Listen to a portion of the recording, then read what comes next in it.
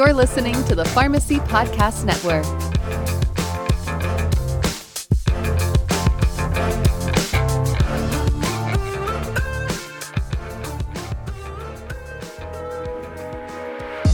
Welcome to Pharmacy Talk with IBM Watson Health, where we will explore everything surrounding the future of pharmacy, from the use of data, AI, and evidence to drug shortages and even careers.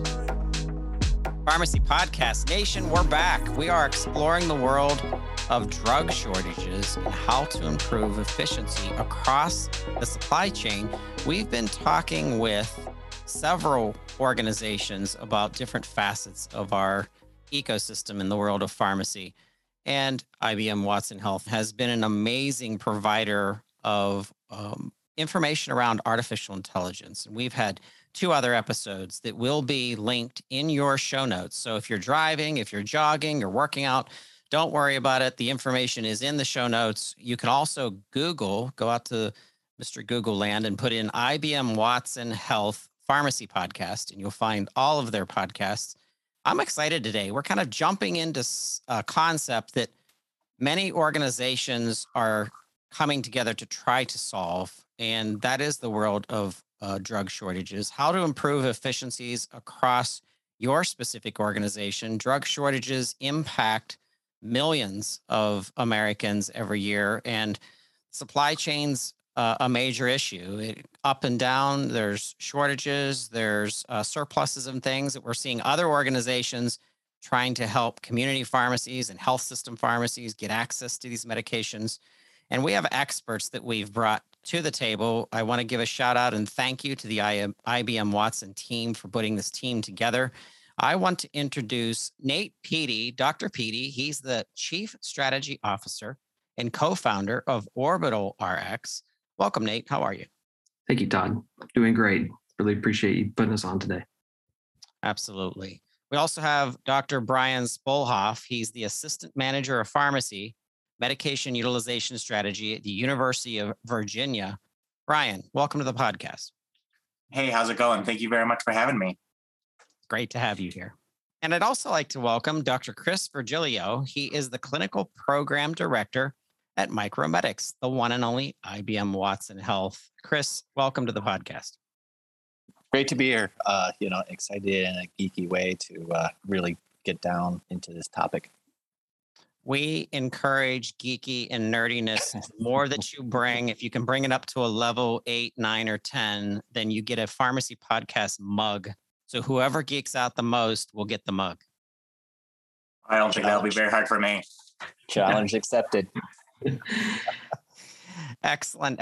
So let's start off. We want to understand drug shortage management and really preventing that. Chris, I'm wondering, how does the healthcare industry classify drug shortages? What's the definition to you?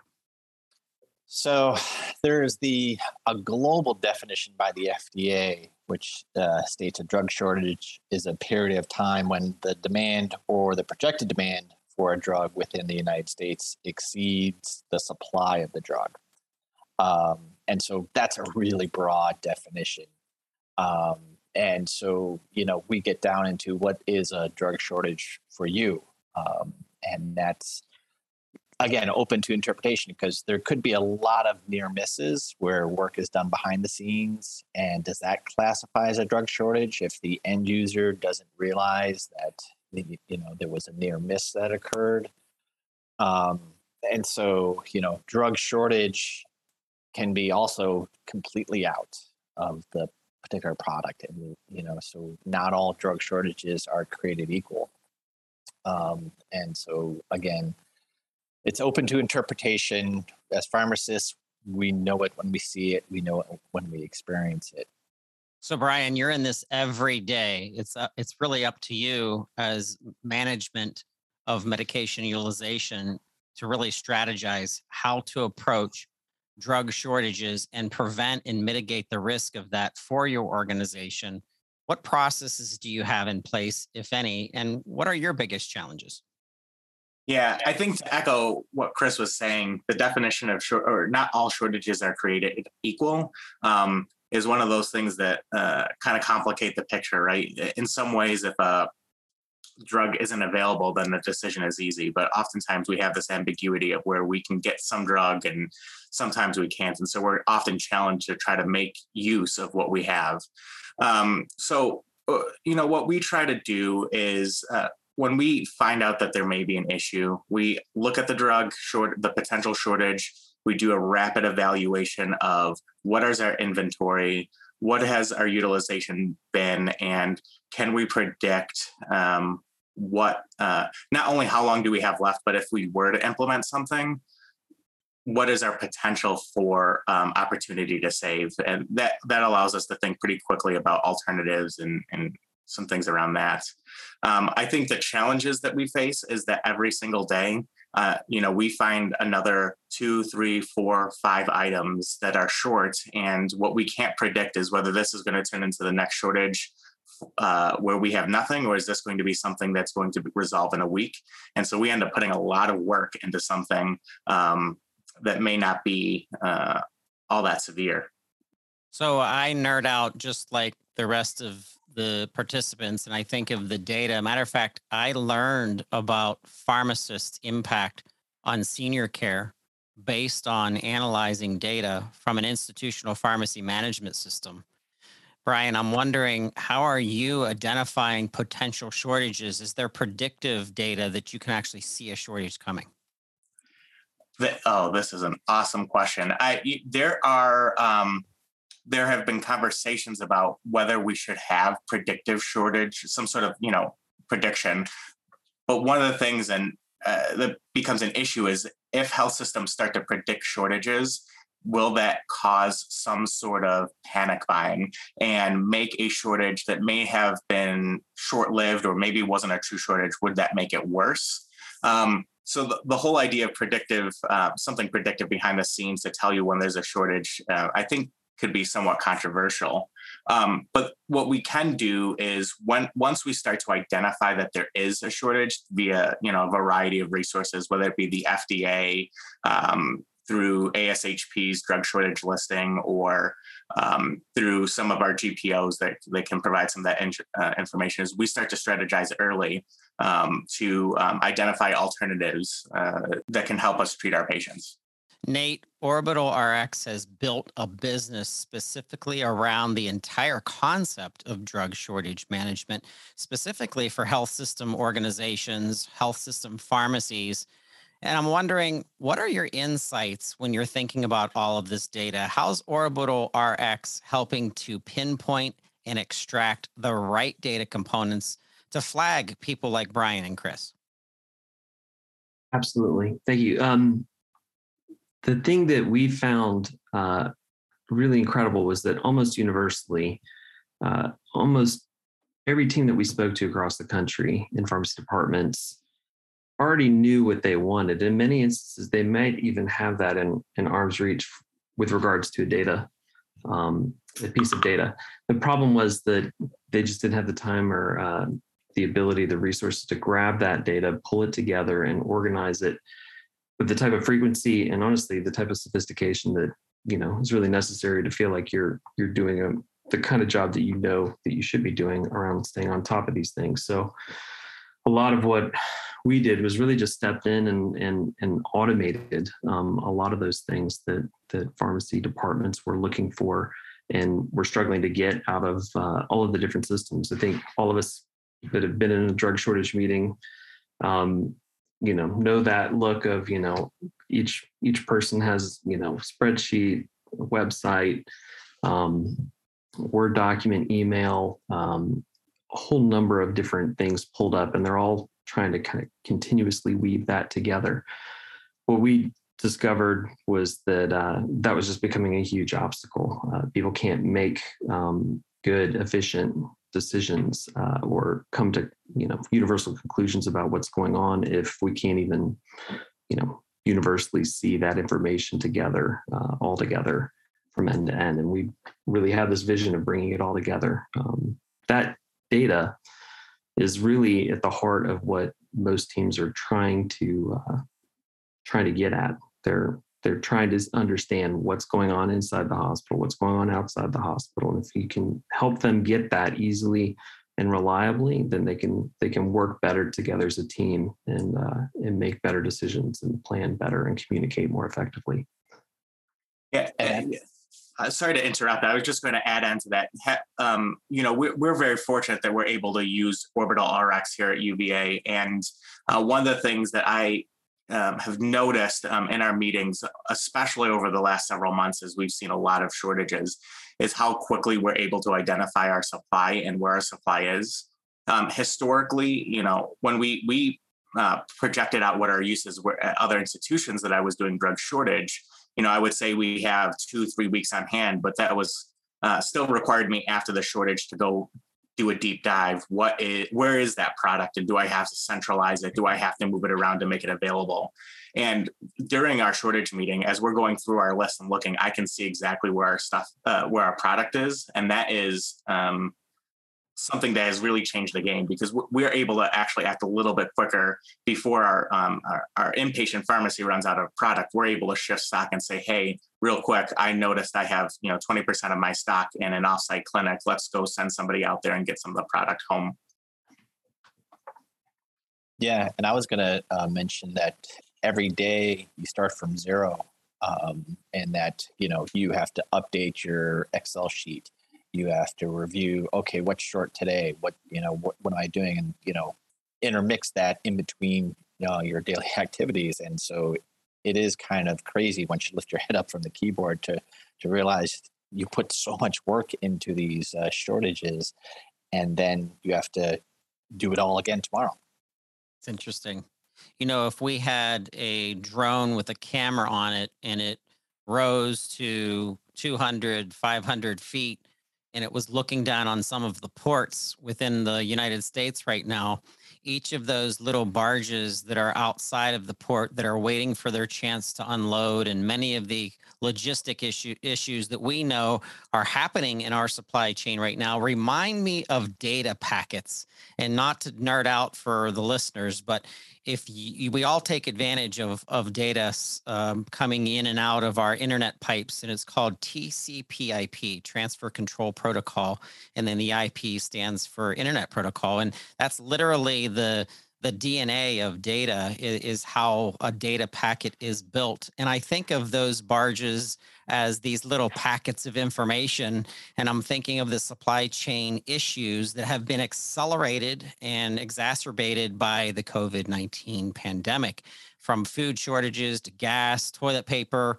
I can only imagine what hospitals have experienced during this and how it can impact patient care.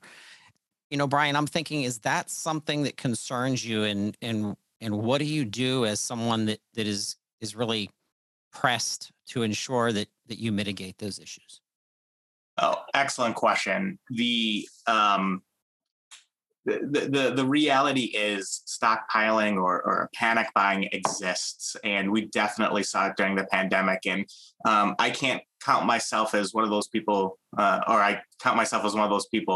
early in the pandemic, we did a quick assessment of what do we think we need. Let's get a little bit of product, and we did that, and it was pretty obvious pretty quickly that wasn't going to be something sustainable.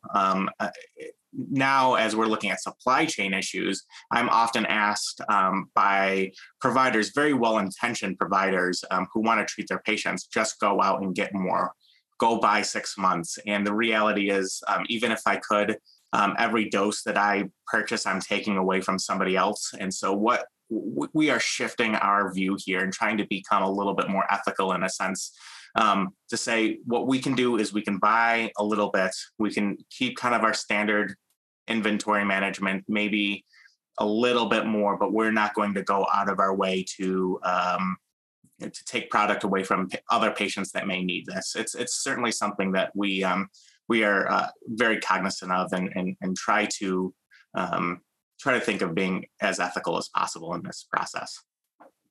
Well, Brian, I want to jump in and say, I mean, I want to make sure we don't vilify sites that are, panic buying. It's that's their job. They're there to protect the patients. You guys are on the front lines, making sure that you're doing whatever it takes to take care of your patients. It's just an unfortunate circumstance that that type of response kind of creates these liquidity issues for pharmacy inventory that kind of brings down the whole system. But the system is doing exactly what it's designed to do. Unfortunately, it's just not built with the type of resiliency that it needs to do in order to absorb those types of situations, unfortunately. But I want to make sure that the buyers don't get thrown under the bus. They're doing the exact thing that they need to do to make sure that patients get taken care of in their hospital.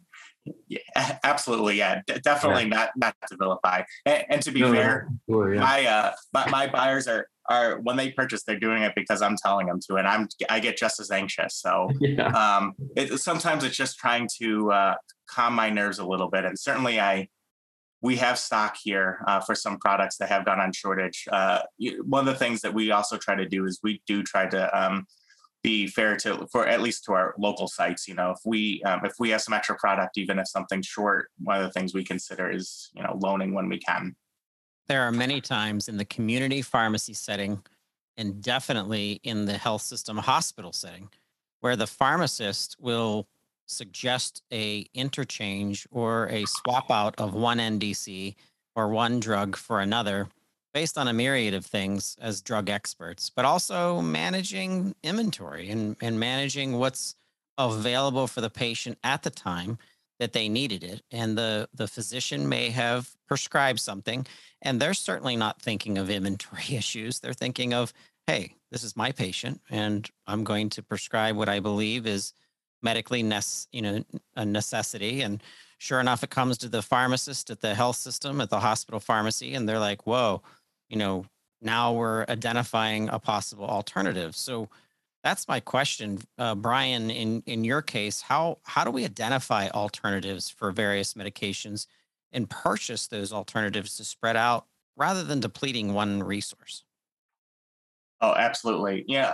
Sometimes we get lucky, and if it's a tablet strength or a certain vial strength, we can readily purchase additional vial strengths, and we do what we can in the background to make it as seamless as possible. Nurses won't know, doctors won't know, patients won't know. We get to treat our patients just as we always did. But when we start to get into these situations where we, maybe just recently, an example, we had some issues where we could not get one particular opioid that was used for continuous sedation. And as we started to look at our levels, we kind of increased our PARs of some other ones. And what we did was work with the providers to try to say, hey, there's going to be times when you want to use one. If there's opportunities to use this alternative, let's go ahead and do that. And what we can do is hopefully prevent us from running out of one or the other at any particular time.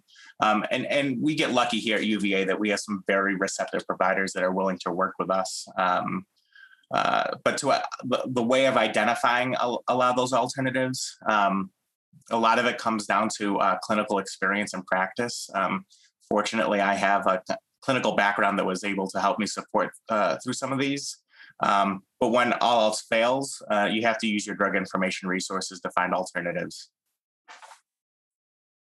Chris, I don't want to put you back on the spot, but you're part of the whole team that put this amazing conversation together. So what are you doing? How are you helping your customers, pharmacists out there, health system pharmacists that are really trying to dig deep into the data and helping them to set those reasonable expectations among stakeholders who are impacted by drug shortages?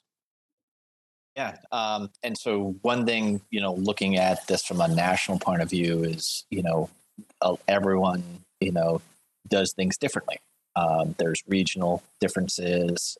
There's even system differences too. And so, one of the common things is you actually take on the role of an educator during these drug shortages because, as pharmacists, we're living this day to day, sometimes 24 hours a day. We've all worked from home. But you're explaining to new individuals there's a drug shortage on a particular product that they use, and so invariably the first question is, well, why did this happen? So you have to explain what drug shortages are, and so being that educator, getting your resources available to you is important. So that's where we come in, and so you have to become a expert all of a sudden. If there's a drug shortage on a particular product, what are they using it for, and what's the alternative? So you have to do some quick research to find out why aminophylline is used in the cath lab. Even though that doesn't seem obvious, and so where do you go for that? So having the drug information available quickly, and so we have the Watson Assistant, which is natural language processing, where you can just ask a very direct question, and then you'll get that answer very quickly. So that's one area that we're working on too, and then also bringing everything into a centralized place, with the work that Nate and Orbital RX have done too, augmenting that with the power of Micromedics, which is the drug information, again, to find these alternatives at the click of a button. All right. We're all geeking out and I'm excited. I'm going to shift a gear because technology in the hands of organizations that really build out implementation and planning and strategies to not just have the tech, but to use it correctly, it can make all the difference. It can make the difference in expense, in efficiency, in effectiveness, in controlling shortages and being able to see things ahead of time based on patient accumulation and workload and things that we expect technology to do behind the scenes where we don't even notice it happening, and how the role of technology and data can assist pharmacists in solving these challenges. So, Brian, can you speak to how you have managed inventory and shortages? Yeah, actually, I can give you a very recent example, something that I did yesterday. We got notified of 2 shortages of some antibiotics that we stock in our automated dispensing system. And what I wanted to do was to quickly evaluate whether our product was in the right place for the patient need. And so what I did was leverage some of our data out of our ADS, looking at then data. How, when were we dispensing the product out? Where were we dispensing it to? Was that something that was sporadic? Was it something that was consistent? And that was able to help me quickly predict what maybe either new PARs or whether it even needed to be loaded in certain units. So just being able to go through that data very quickly, I was able to essentially pull back about 80% of our stock across the board without having, any anticipated changes to essentially our patient care.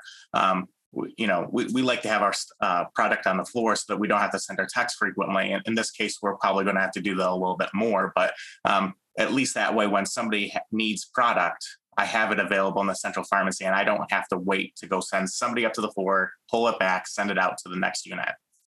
Nate, what about your experiences and in that capacity of trying to mitigate, shortages and what you've experienced in your life and in helping your own organization, but also maybe others of what you've learned? Yeah, I mean, I think what Brian described is, an outstanding example of what you run into. I think from my perspective, it was important to have a data informed process wherever possible. It was frustrating not to have that easily available, but I mean, really the shortage team turns into kind of an emergency response team. When you look at it, we've gotten a little desensitized to drug shortages. The assumption is that the pharmacists will always be able to kind of come up with some way of, creatively addressing the issue, either through clinical alternatives or, a different source, or, potentially being able to admix or prepare the product internally from other products that are available. But that assumption is exactly that. It's an assumption. When you're in it, it's an emergency in a number of instances, some more than others. But in my experience, we've been in some pretty bad ones over the years where the possibility of a patient being negatively impacted was a distinct reality, which is terrifying as a provider, right? It's you do everything you can every single day to make sure everybody gets the best care that they can possibly get. It's hard to wrap your head around, a circumstance happening where, you don't have what you need to take care of patients. And how do you even explain that to providers and patients? And it's a huge issue. So the ability to quickly get at that data, like Brian was saying, can be a huge advantage in terms of being able to make quick decisions that insulate the patients and providers from any of these liquidity issues with inventory. And we would see that all the time. But our hope is that we help facilitate more structure, more data-driven decision-making, and most importantly, automation. I think we want to see these things become more automated. Brian, I'm sure, can attest from his experience as well, how frustratingly time-consuming this is. It's not like your day was planned to respond to a heparin shortage, right? You are still expected to do all of the other things that you didn't already have enough time for, on top of now, responding to this emergency. And it just, the disruption is a huge issue. You see projects start to fall away. You see cost savings initiatives, which have, direct impact on the revenue of the hospital, start to slip with some of these issues. So. Yeah, actually, just the comment on that, Nate. Two things. One, I think you hit the nail on the head. I think any organization that handles shortages well, you inevitably shoot yourself in the foot a little bit. In that the providers don't ever have to think about it. You do a good job. You're managing the shortage, but when push comes to shove and there's a serious one that comes about, all of a sudden it's a shock to people. Yeah. We certainly, we are going through that right now with the publicized shortages of tocilizumab and Abraxane. For some providers, there was no concept that we couldn't provide care. Right.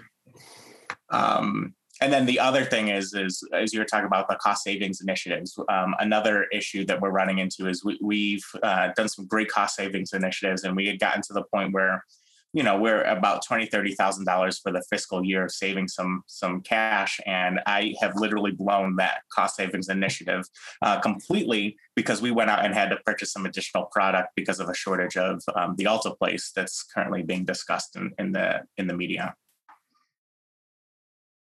Yeah, and that has consequences, right? I mean, I've seen a whole number of scenarios where these cost savings initiatives have been derailed from supply issues, where you were expecting the availability of a particular product in order to hit certain savings for the budget. Those savings are rolling up to the overall organization, and the organization's depending on those cost savings to fund other aspects of the care infrastructure within the health system. And that's not a fun conversation to have with executives. No, that's exactly. This particular savings initiative was specifically earmarked for some other, as one of our report out savings, and so it's kind of rough. And for those that don't think about this stuff on a daily basis, you think, shortages certainly probably have a cost, but what is it? And I think it was Vizient that reported a few years back that it's something like $14 billion annually in additional drug expense. So when you think about that, it's pretty detrimental to what we're trying to accomplish here. Yeah, and we haven't even really done a good job of researching, how it impacts outcomes. We know that some of these shortages do change how we care for patients. And even for, GI prep stuff, and delaying procedures and diagnostic stuff, how is the available or lack of availability of some of these products actually starting to influence, clinical outcomes? And that's something that's just not really been well understood because it's such a complicated issue. Yeah. Some of the chemo regimens, you need some of these regimens in the specific order, but what's the cost if it's delayed by a week, or what's the cost of, not being able to complete the 4-week regimen. You get a 3-week regimen, and I wonder about that too. Will you see a change in rates of recurrence with some of the oncology drug shortages that have occurred too? So yeah, I don't think anyone knows. I mean, we'll have to extrapolate it through case reports. Completely agree. And I'll just even throw in there too, we've seen in a few conversations with some systems that they've started to actually keep track of how often that they're having to change their systems, right? Because with all of the automation technology we're now deploying through the medication use process, I mean, barcoding and unit dose identification, medication administration systems, EHR, all of that kind of requires, a product to be onboarded, and order sets require, all of that information to be there, and making a change for one product, may require you to have to change information across a whole number of different systems. So each time they have to change that, it creates a workload, but it also creates risk. And that's something that, pharmacists are really familiar with in terms of our professional responsibility to reduce risk in the medication use process. And each time we have to make a change unnecessarily, that places the opportunity for something bad to happen into play. And it's something that we know will happen. It's just a statistical certainty that, you futz with that stuff enough, somebody's going to put the wrong thing in. There's going to be an error. You're not going to do the right thing. That's going to find its way to a patient at some point. So they've actually started measuring, how many times they do that as a metric of, how impactful shortages are, at any given point in time to their system. That's interesting. What we track what our kind of monthly output is for the variety of things that my team is supposed to be working on. And I can tell you that just from tracking from a shortage perspective, and this is mostly around the changes we have to do or the meetings we have to have, that about 50 to 70% of our workload right now is shortages. And that's across 5 individuals. So it doesn't surprise me that other people are starting to look at this and look at it through a safety lens, because I can think of a handful of situations off the top of my head where we had to do a lot of extra work because we're switching concentrations, for example. And the likelihood that could end up to a patient is huge. Scary. Yeah. And it undoes a whole lot of work that you've done. We've seen plenty of scenarios where pharmacy teams have identified, if we use this particular product and we standardize down to this specific concentration, then we're going to reduce, medication related, errors with this particular high risk product or process, and make things safer. And then suddenly you can't get that concentration, right? And now you have to undo all of that safety work. It's incredibly frustrating. The number one role of our 300,000 plus active pharmacists in the United States is safety. And I can think of the drug-drug interaction, which is the front end of that safety.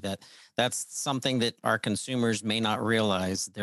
Why is my prescription taking so long, or why is it, so complicated in the retail setting to get me my prescription? And they have no idea that the pharmacist is really double and triple checking that this medication will be okay for you. But now with the 3 of you today, I'm wondering about the safety regarding shortages. And I'm going to kind of throw this up in the air, and one of you can kind of answer it. But how does the pharmacist account for patient safety while also trying to understand the best course of treatment when facing a shortage?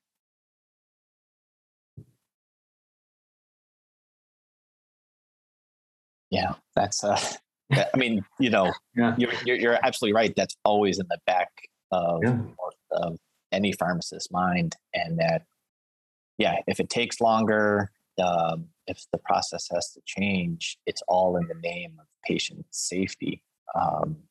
And I mean, That's the dilemma, right? I mean, we've all seen it. You just do the best you can with the resources you have and the time that you have. And unfortunately, it's not a very satisfying, way to answer that. But I mean, I think even at a baseline, pharmacists are doing that every day, right? I don't think any pharmacist would say they have everything that they need in order to do the job that they know that they should be doing every single day. That's part of, the importance of, good clinical practice and being able to prioritize. But man, yeah, that balance is always there. And unfortunately, sometimes it gets to the point where, you're having to make decisions that just feel like they're impossible decisions. I mean, we had the fluid shortage a couple of times while I was at Wake Forest, and it was, you're getting down to, days on hand of fluid, and who knows, like, what are you going to do if you don't have any IV fluid? Like, how are you supposed to and then one day, and one day you'd get you'd get a little release of something that worked for one drug, and you would do everything you could to try to make that one drug work, so that you wouldn't use up other fluids. And then the next day something else would happen. And thanks for the PTSD on that one. Oh, totally. Yeah. Exactly. I mean, how many times, Brian or Nate, I mean, you almost turn into this God committee where you have to really rationalize using an agent for one particular patient and not on another. And those are the dilemmas that, we just anguish over. And those occur behind the scenes. You're right. Yeah. I think on that topic, that is something that I've become more and more passionate about. I've been doing shortages for nearly a decade. And for a long time, I was fortunate that it was operational changes. It was, some changes to say, let's just do this. And there were some really clear answers on what to do. But what we have been seeing with especially the oncology shortages right now, and what we've seen in the past with Ben Christine, was that one person couldn't make these decisions. And I think to get to the safety aspect, I think pharmacists also often feel like they carry the burden for these decisions. And we've taken a step back and said, one person can't be the gatekeeper for this. So we are meeting, we get providers involved, we have medical ethicists involved. And when push comes to shove and we have to start limiting this care, we need buy-in from everybody. And so that's something that we've been doing a lot more of, and I think has been pretty successful, not just in mitigating the shortage, but I think also for kind of the emotional health for the various individuals who are leading the shortage. That's outstanding. Yeah, I think that's brilliant. Great. Brian, what tools though are you using in your role that you've leveraged in your organization to really help mediate that issue? Yeah, I am very fortunate at UVA that we got kind of looped in with medical ethics early on a couple of years ago on a shortage, and that relationship has grown significantly to the point where I often sit on the medical ethics kind of various meetings, and I just keep them looped in on the side of, hey, this is coming up. I might need to pull you in and help us out a little bit. The other thing that I think that I've leveraged a lot more of recently is in some of these early shortages, rather than trying to tell people how to handle things, I get everybody in the same room, I give them the situation, and I guide the discussion, and I let the providers fight it out. Oftentimes, everybody's passionate. They want to take care of their patients. But when you have especially multidisciplinary group of, infectious disease and oncology who both want to use tocilizumab, getting them in the same room to kind of talk it through and say, well, the evidence actually isn't great in this situation. So maybe I can relinquish a little bit of use there. That's been very helpful for us. So I'm thinking of the technology leverage that pharmacists in your roles, specifically the three of you, Chris, Brian, and Nate, that you would see expanding in the future? Something that is starting now. Obviously, we know that artificial intelligence will become greater tools in different settings, in the hands of pharmacists, in the hands of drug development. But I'm wondering, where do you, and I want to hear from all three of you, but where do you see drug shortages going in the future? Where do you see technology helping to mitigate the drug shortages in the future? So yeah, everybody wants to jump ahead. They want that Rosetta Stone, like, you know, artificial intelligence that can go out into all the systems at the single click of a button, to, use Nate's analogy of, changing your order set, changing your EHR, going into your wholesaler. So we're not there yet, but that's the vision, that's the direction going towards. So the first thing is realizing there's a better way. We're just really, managing this by fire drills. And so there's a better way to do this. There's no safety net sometimes within healthcare, and there can be. You only have one chance to, make a decision. So, we're having that now with some of these interfaces that we can do, some of the AI technology, so bringing that together, being on this side of the healthcare, you realize that it doesn't happen instantly. I wish we could go a little bit faster, and so we're certainly passionately pushing on it on this side of the healthcare spectrum to bring the technology in to show people that today we can do things better, safer, faster. Back to Brian also too. Again, the stress that we put our clinicians under is incredible. And so, the technology can also help with that, decrease your stress level too, which makes you clear. Again, going back to your mental health is important.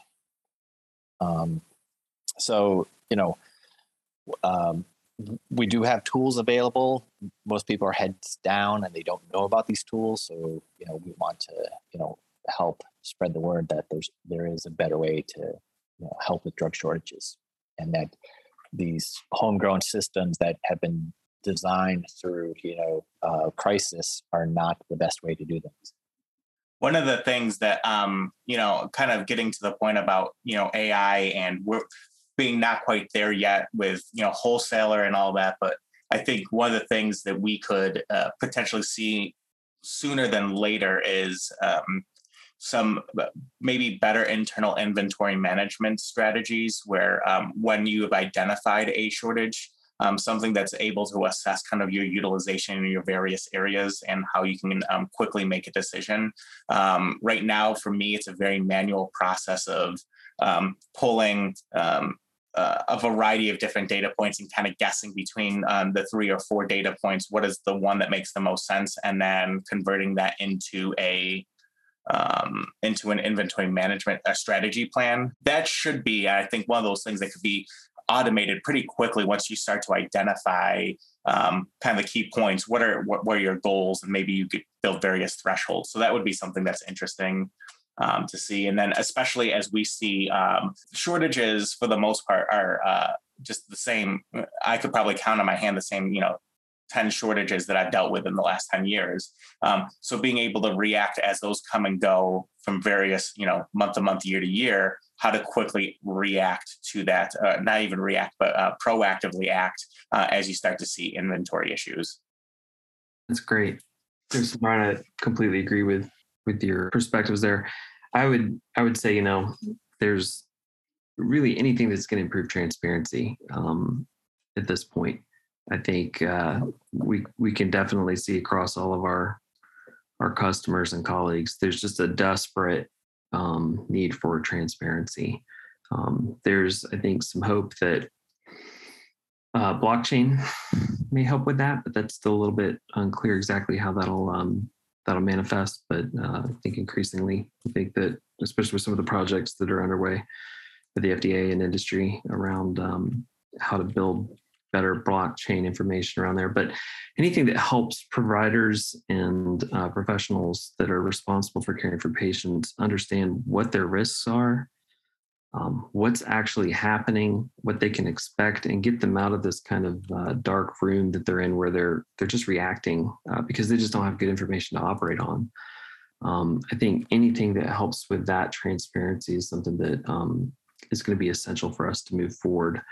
And I'll just throw in too, whether this is a technology piece or not, I would say that we have a desperate need to begin thinking more collaboratively as a health system in how we operate as a system in the U.S. I think with the CEDRAP article here at the start of the year, there's some great perspective on how that needs to come together. But the more we're operating in this kind of island mindset where everybody's fending for themselves, that extends into industry as well. We see surprisingly little collaboration across the other stakeholders in the drug supply chain. All of these stakeholders are, from end to end, need to start coming together and collaborating and recognizing that we all exist to care for patients. And if we're not doing that, then none of us is doing our job. We have to start working together and building a better system so that patients aren't paying the price for competitiveness or cost cuts or just, random error or happenstance with quality. That's just simply unacceptable in my opinion. So those are the things I think have to happen in order for us to move forward. And I concur. Thank you so much. You have been a wonderful team today, bringing us this information regarding drug shortages and the leveraging of technology and the future of artificial intelligence impact on drug shortages and mitigating the risk of not having medications that we need to care for our patients in a multitude of settings. But I want to give a shout out to IBM Watson Health. Thank you so much for dedicating the time to put outlines together and gather teams together and experts together to give our Pharmacy Podcast Nation this information in audio form. Chris, Brian, and Nate, a heartwarm thank you for being part of this third installment to the series. We hope that you will join us again at some point, and we are always ready to nerd out. So thank you so much. Each of you are going to receive a Pharmacy Podcast mug because I couldn't decide who I liked better. And therefore, all three of you are a bunch of nerds just like me. And I thank you so much. Thank you. Thank you, Todd. I will probably wear the, the label nerd.